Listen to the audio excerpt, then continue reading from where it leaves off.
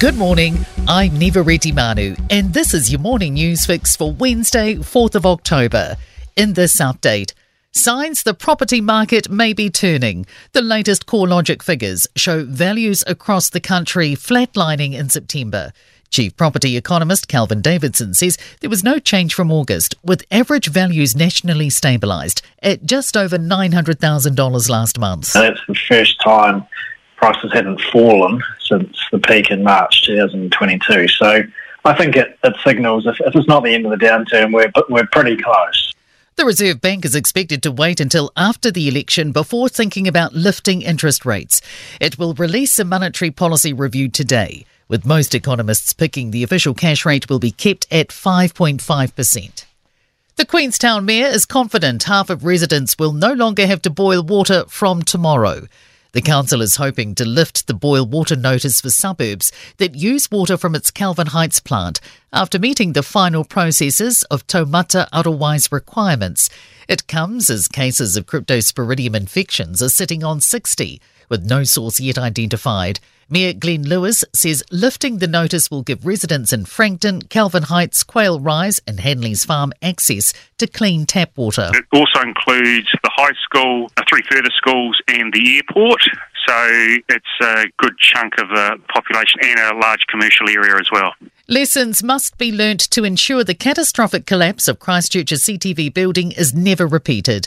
115 people died when the building designed by the company of engineer Alan Ray pancaked in the 2011 earthquake. Ray's bid for disciplinary proceedings against him to be set aside has failed. CTV Families Group spokesperson Man El-Casey, who lost his wife in the tragedy, says the only way to ensure this doesn't happen again is through accountability and making sure lessons are learnt. Tiniroto Road between Waidoa and Gisborne remains closed after a major landslip last night. The stretch of road between Rock Hill and Parikanapa Road is impassable. People are being told to travel by State Highway 2 instead. It's at the same location of a landslide caused by Cyclone Bola in 1988. A geotechnical risk assessment will happen this morning. Singer, songwriter and composer Don McGlashan is being awarded New Zealand's highest music honour today. Anchor me in the middle of your deep blue sea. The local music legend will be inducted into the Music Hall of Fame at tonight's Silver Scroll Awards. 2 of his biggest hits are New Zealand classic Dominion Road and Anchor Me.